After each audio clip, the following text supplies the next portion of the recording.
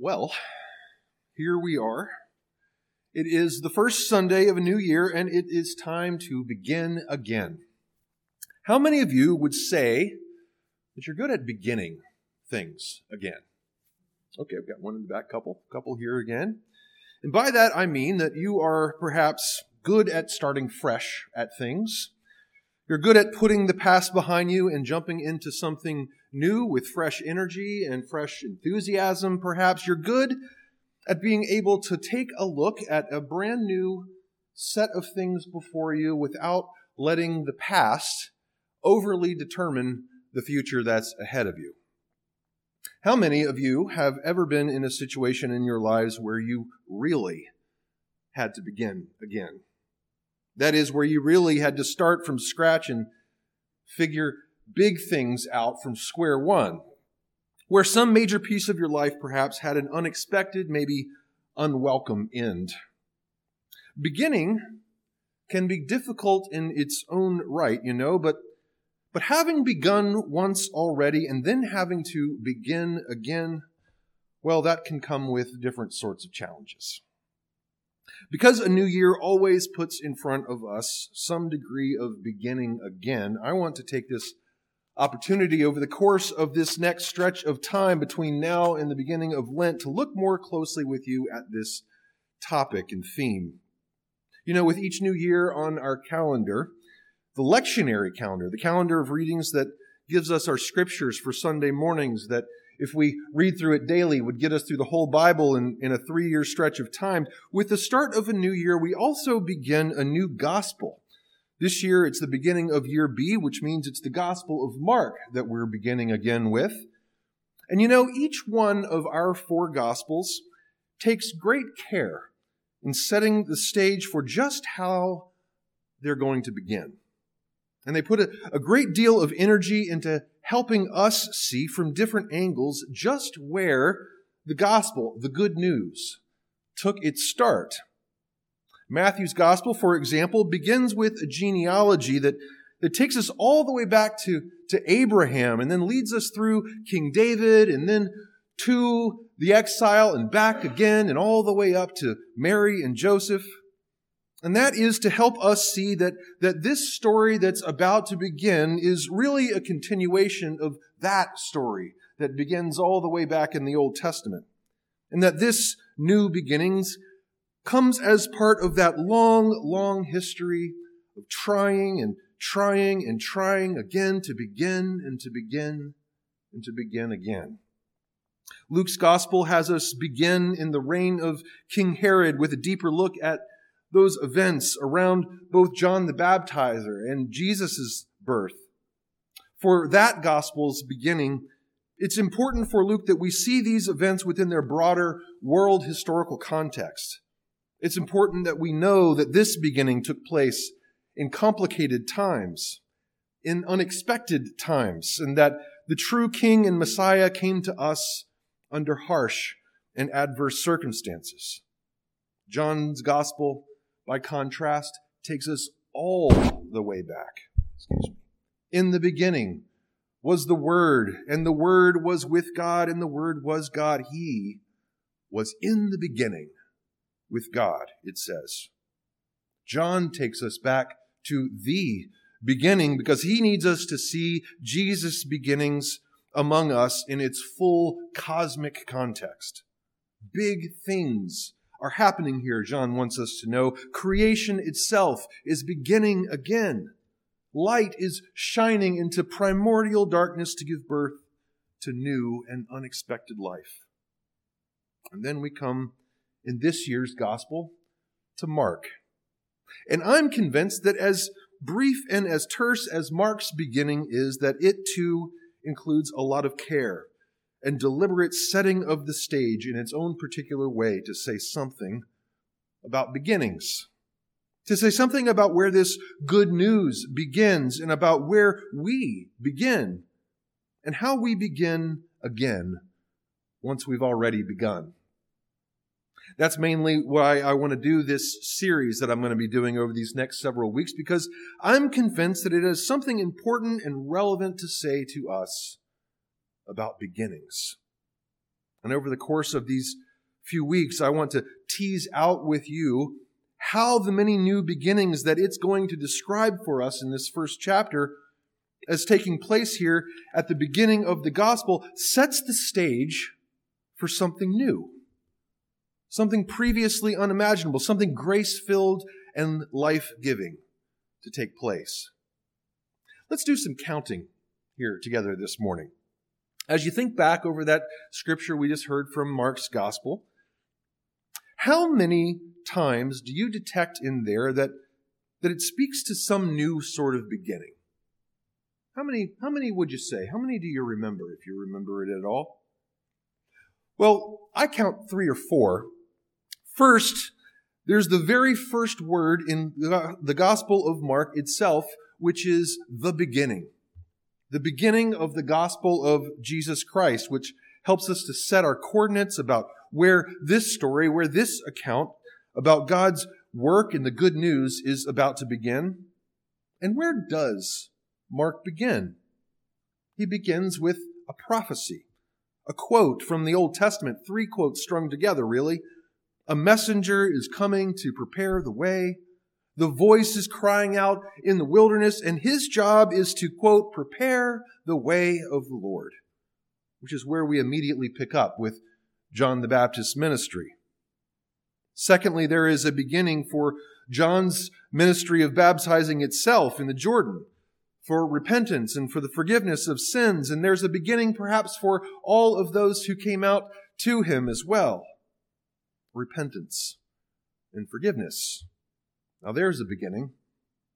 And crucially, the other part of John's ministry here is the part about his announcement.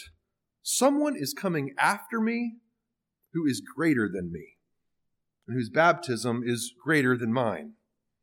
That's the part of his ministry Mark wants us to see that fulfills his scriptural purpose of being that messenger who announces and prepares the way for one who is still to come. That plays an important role, in other words, in the Messiah, in the Savior, getting started in his beginnings. So there's a literary beginning, you might say. There's a vocational beginning for John the Baptist. And there's also a vocational beginning for Jesus here in this reading for today with his baptism. But of course, more than just a vocational beginning, because it's also something of a spiritual and theological beginning. Words are being said there, spoken from heaven about who this Jesus really is, in fact. A scene is being made with all kinds of highly symbolic elements in it, clouds opening up, doves descending, to express something to us that we need to see. You know, Mark introduces Jesus to us at his baptism. That's different from all 3 other Gospels. And it seems significant, doesn't it? It seems like there must be something intentional about that this beginning would be the Gospel's point of departure for Jesus. What do you think that all of this might have to say to us about beginnings and beginnings again? I think one thing it certainly says is that we should take great care and great attention with beginnings. They shouldn't be approached too casually, especially the serious ones, because beginnings set so much of the tone for all that comes after. Consider here at the beginning of Mark's gospel all the care and all the preparation to ensure that Jesus' beginnings among us is just exactly what it should be. You've got John out there priming the people's hearts and attentions and preparing them with that negative confession of him, I'm not the one, but the one is soon to come after me. You've got the great care that the gospel writer takes to prepare his readers to see that in these events, God's plans and intentions for the world are unfolding. The messenger has arrived. The way is being prepared. The voice is calling out. You've got the baptism scene of Jesus there as well, which introduces him and claims him as the beloved in just that perfect sort of way that not only says but visually shows his enfoldedness within God's life and mission. Here is Jesus in Mark's gospel who has had the red carpet rolled out in front of his ministry. Here is a Jesus whose beginnings and whose baptism especially sends him forth into all that lies ahead in full solidarity with God and in full communion with God. That, I think Mark wants us all to see, is a good beginning. A blessed, nurtured, planned for, paced out, fully aware and fully connected with God sort of beginning. If only all beginnings could be so perfectly executed. Sybil got a board game for Christmas this year. It's a board game of Tetris. I don't know if you've ever played Tetris before, but this version of Tetris sets us up around a table, and everybody gets a clear little board that just stand up vertically. You put it into a stand, and then there are all these little pieces, and one by one you take the cards that go at the center of the table, and each one tells you what piece to put in next. And so it becomes a kind of a competition between who can make the best Tetris board. And one of the things about this game is that, you get going and you get more points as you go along by who can make the most lines and who can get bonus points and all of that. But if someone were to accidentally move their hand in the wrong way sometime in the beginning of the game, it turns out that this whole board that's standing upright falls apart, and all the pieces fall out of the bottom. So you have to start over because there's no picking up the pieces. There's no figuring out where you were and getting back to the end of that game. You've got to begin again. And everybody else has to begin again. Only now with this new beginning, everyone around the table is frustrated and annoyed. How then to begin again? And I'm sure all of us can call to mind new beginnings that have come with those sorts of deeper frustrations and deeper challenges than that. I included in my lectionary readings for this morning the reading from Acts because it relates a story about baptism, not as a beginning this time, but in Acts as a beginning again, you might say. These disciples that Paul came across in Ephesus had been baptized by John the Baptist already, but that's not the baptism of the Great Commission, so they have to be baptized again with a baptism of the Holy Spirit, it says, a Christian baptism, in other words.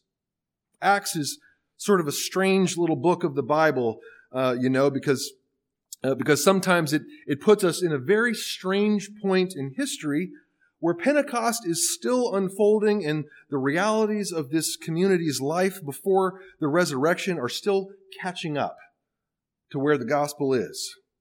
It's a book that we treat somewhat carefully in how much we understand it to norm our practice of baptism, especially because of the unique moment in time that Acts describes. But nevertheless, it does hold baptism out as a beginning again. Unlike with Jesus in Mark, whose baptism is the beginning, for these disciples, it's a beginning again. They're being invited into something new and different, and after having walked that road for some while already. And their baptism is a place to start because, as with Jesus' own baptism, it's their place of encounter, their place of embrace, their place of meeting and being enfolded by the God of life for the start of something new. People of God, as you consider your beginnings as well as your beginnings again this year, know that the truest and most productive and most fruitful beginnings of all begin in the embrace of God. And all of God's people said, Amen.